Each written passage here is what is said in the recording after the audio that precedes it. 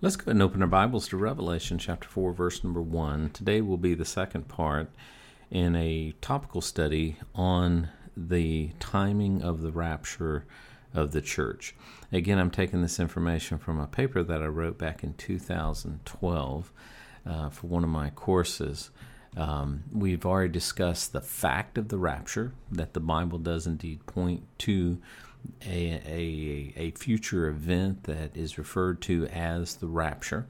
And then we discussed last time the first of the views in regards to the timing of the rapture, and that is the post-tribulational view, which believes that the rapture will happen simultaneously with the second coming at the end of the 7-year tribulation. The second most popular view is what is called the mid-tribulational view of the rapture. It's called the mid-tribulational. The second of these views will occur at the midpoint of the tribulation, and even though the church will be on this earth for the first 3.5 years, this view states that it will be removed for the final 3.5 years.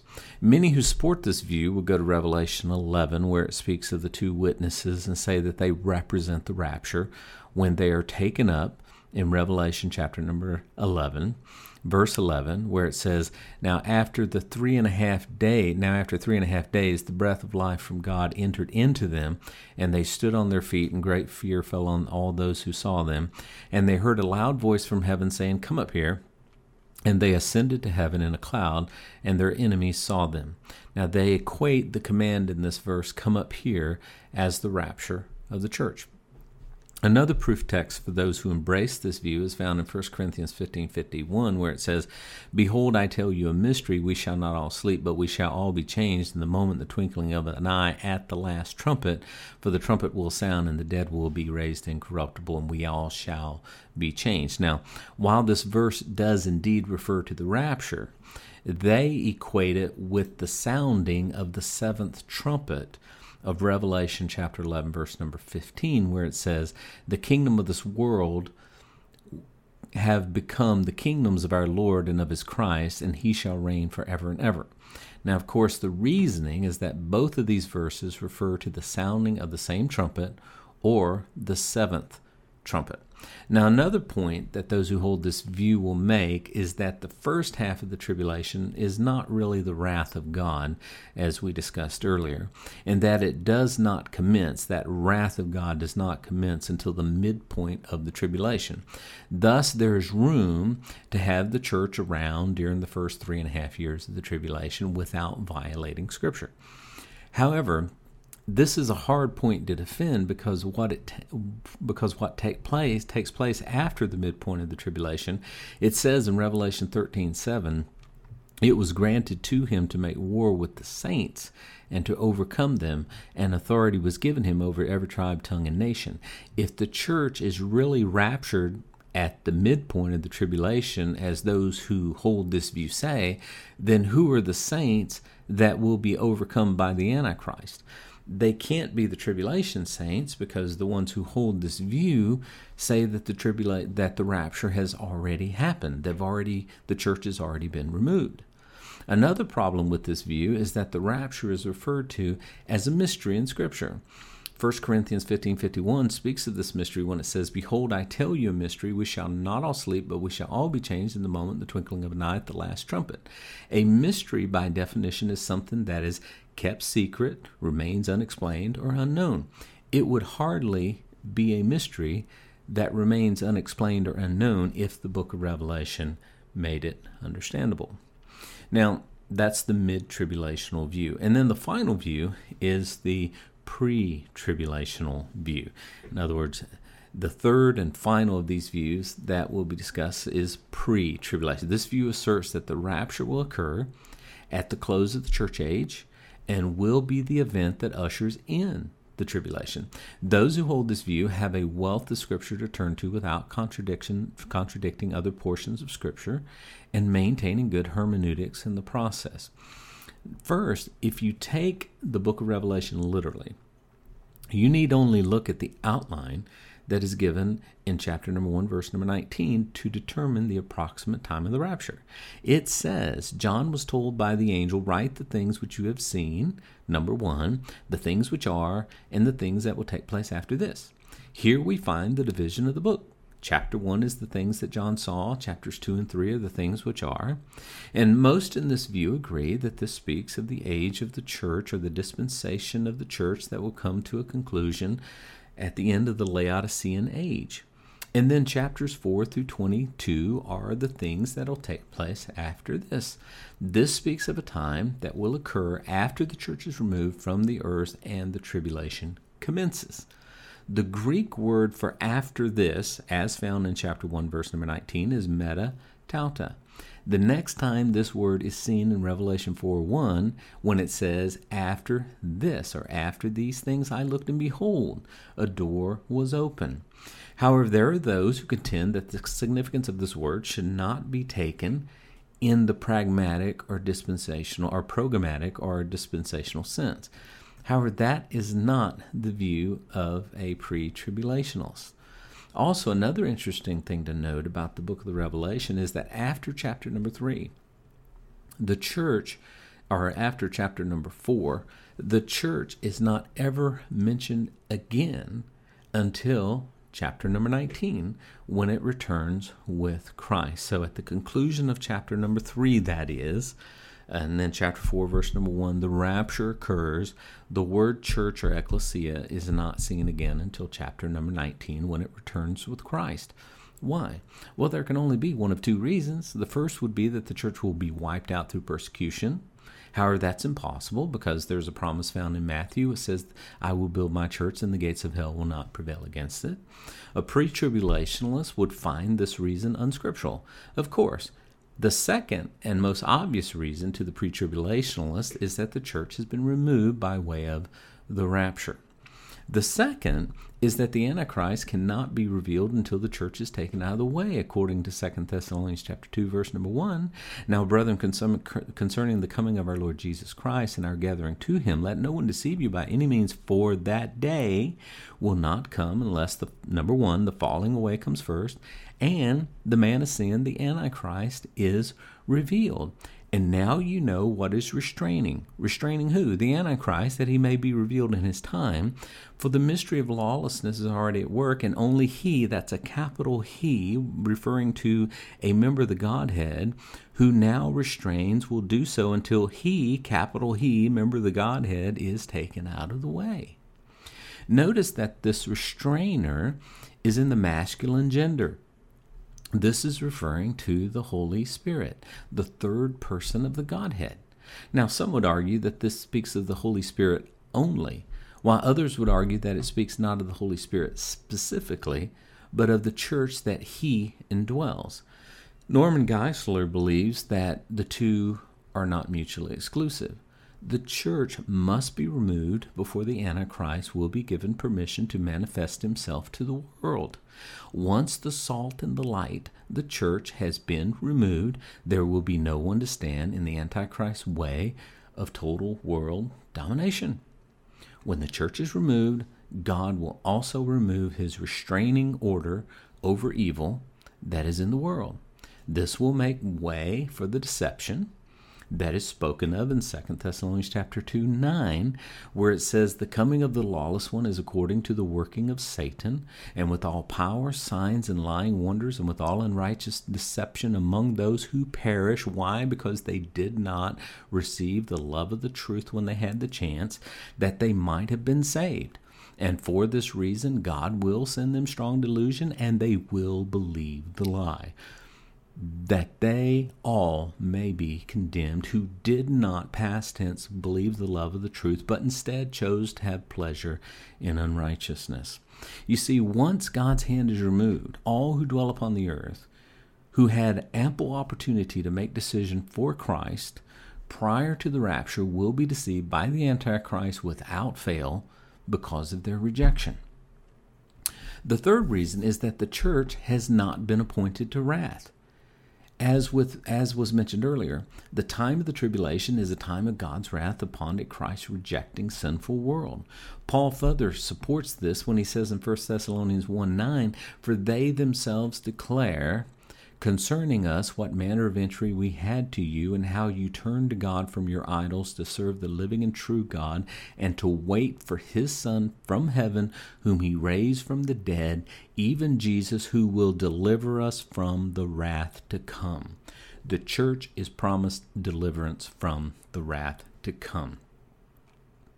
Another verse that seems to promise the church's deliverance from this awful time is found in Revelation 3:10, when Jesus said, because you have kept my command to persevere, I also will keep you from the hour of trial which shall come upon the whole world to test those who dwell upon the earth.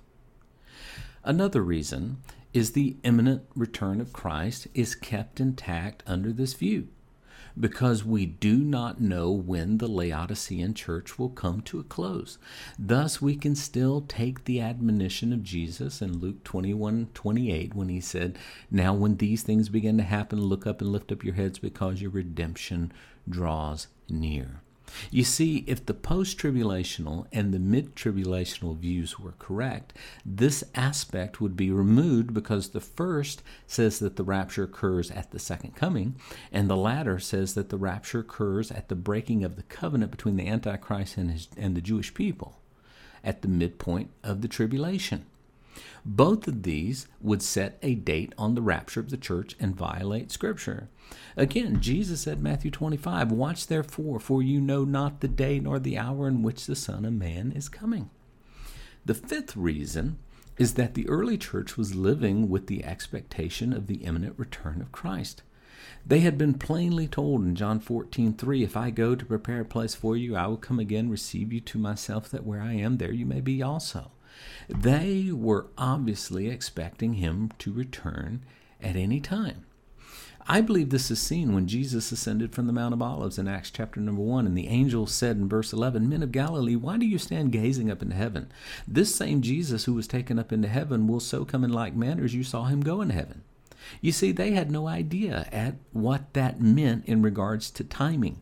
They might have walked away thinking that Jesus would be back in a week. He'd be back in a month. He'd be back in a year. They simply did not know. As a matter of fact, 2 Thessalonians was written to convince them that he hadn't already returned. You know, something in Scripture that might have added to this anxiety in the early church was the timing of the death of the Apostle John, because some felt that the Lord would return before his death. Now, this may have been believed because of Jesus' words to Peter in regards to John. Jesus said in John 21:21, "If I will that he remain till I come," and he was speaking to Peter, because Peter, Jesus had just told Peter by what death he would die. When you get old, they're going to take you where you don't want to go. And then Peter said, "Well, what about this man?" And Jesus said in verse 21, "If I will that he remain till I come, what is that to you? You follow me." And then this saying went out among the brethren that this disciple John would not die. Yet Jesus did not say of him that he would not die, but "If I will that he remain till I come, what is that to you?" Now, the sixth reason, I believe, is that the imminent return keeps the church pure. This has been referred to early in Matthew 24 and verse 42. It keeps the church pure because we do not know when he's coming back, so we must be ready at all times. We should be living our lives on a day-to-day basis, expecting the Lord Jesus to return at any time. And when we live in what's called that imminency of the return of Christ, it promotes purity in our lives. The seventh reason is that God's pattern has always been to remove his people before judgment. You know, in Genesis 7 and verse number 6, Noah was 600 years old when the floodwaters were on the earth. So Noah and his wife and his sons' wives and his sons went into the ark because the waters of the flood. You see, God removed Noah and his family before he brought about the flood. Also in Genesis 18, we're told of a discourse that took place between Abraham and the angel of the Lord. When Abraham asked him in verse 23, "Would you also destroy the righteous with the wicked?" When the Lord showed up with two angels, and two of them went down into the cities of Sodom, and Abraham is left alone with the Lord, and the Lord reveals his plan to Abraham. And Abraham, realizing that his nephew Lot and his wife and his sons and their wives were down in Sodom, he said, would you also destroy the righteous with the wicked? And the Lord's response in verses 26, 28, 29, 30, 31, and 32 was, I will not destroy it for the sake of the righteous. Then later on in Genesis 19, we are told that the Lord sent angels into Sodom to make sure that Lot and his wife and his family were able to get out safely before the destruction actually came. As a matter of fact, it says in Genesis 19:16 that the angels literally had to drag Lot out of the city because of his hesitation. The pre-tribulationalist like me believes that this conclusively shows that God will not judge the righteous with the wicked. Also the Bible says in 2 Corinthians 15:20, now then we are ambassadors for Christ, as though God were pleading through us. We implore you on Christ's behalf, be reconciled to God. What government would declare war on a hostile enemy without first bringing home their ambassadors? None. And then the eighth and the final reason for the pre-tribulational view that I will give you is the prophecy in Daniel chapter number 9. The prophecy has to do with Israel, not the church. In Daniel 9:24, it says, 70 weeks are determined for your people and for your holy city. This is a reference to the Jewish people, not to the Gentiles. The 70th week of Daniel, and we can study that prophecy later, has to do with Israel, not the Gentiles. This 7-year period that we call the tribulation has nothing to do with the Gentile church, you and me. It's got everything to do with the Jewish people. Now, with all those facts set before us, while I must confess that each view does have merit, I am sold on the pre-tribulational rapture of the church view. If I did have to choose a fallback position, I would have to land on the mid-tribulational view, because the first 3.5 years of the tribulation is described as a time of peace, and it could be argued that the church could be here during that time, since the Antichrist is not revealed until the midpoint, and things go very badly from that point forward. However, in regards to the post-tribulational view, I find no merit in their position at all. Their argument really loses steam when it's obvious that they simply cannot explain the two resurrections. As a matter of fact, they can't seem to agree amongst themselves on the issue either. In the end, I agree with Josh McDowell when he said that there will always be divergent views about the end times that stem from divergent practices in the interpretation of Scripture. In my opinion, it is not a sufficient reason to break fellowship with any dear brother in Christ. I love and respect men who disagree on some things, but they all hold to the fundamental doctrines of the faith. We must simply take the admonition that was given to us by our Lord and Savior when he said in Revelation 22:20, I am coming quickly. He who testifies to these things says, surely I am coming quickly. Amen. Even so, come, Lord Jesus. I hope that gives you a little bit of a breakdown of the three major views in regards to the timing of the rapture of the church, and why I feel that the pre-tribulational view is the correct one. Next time we get together, we'll continue our study through the book of Revelation, verse by verse and chapter by chapter. In the meantime, God bless you. Remember that God loves you, wants the best for you, and he's working all things out for your good.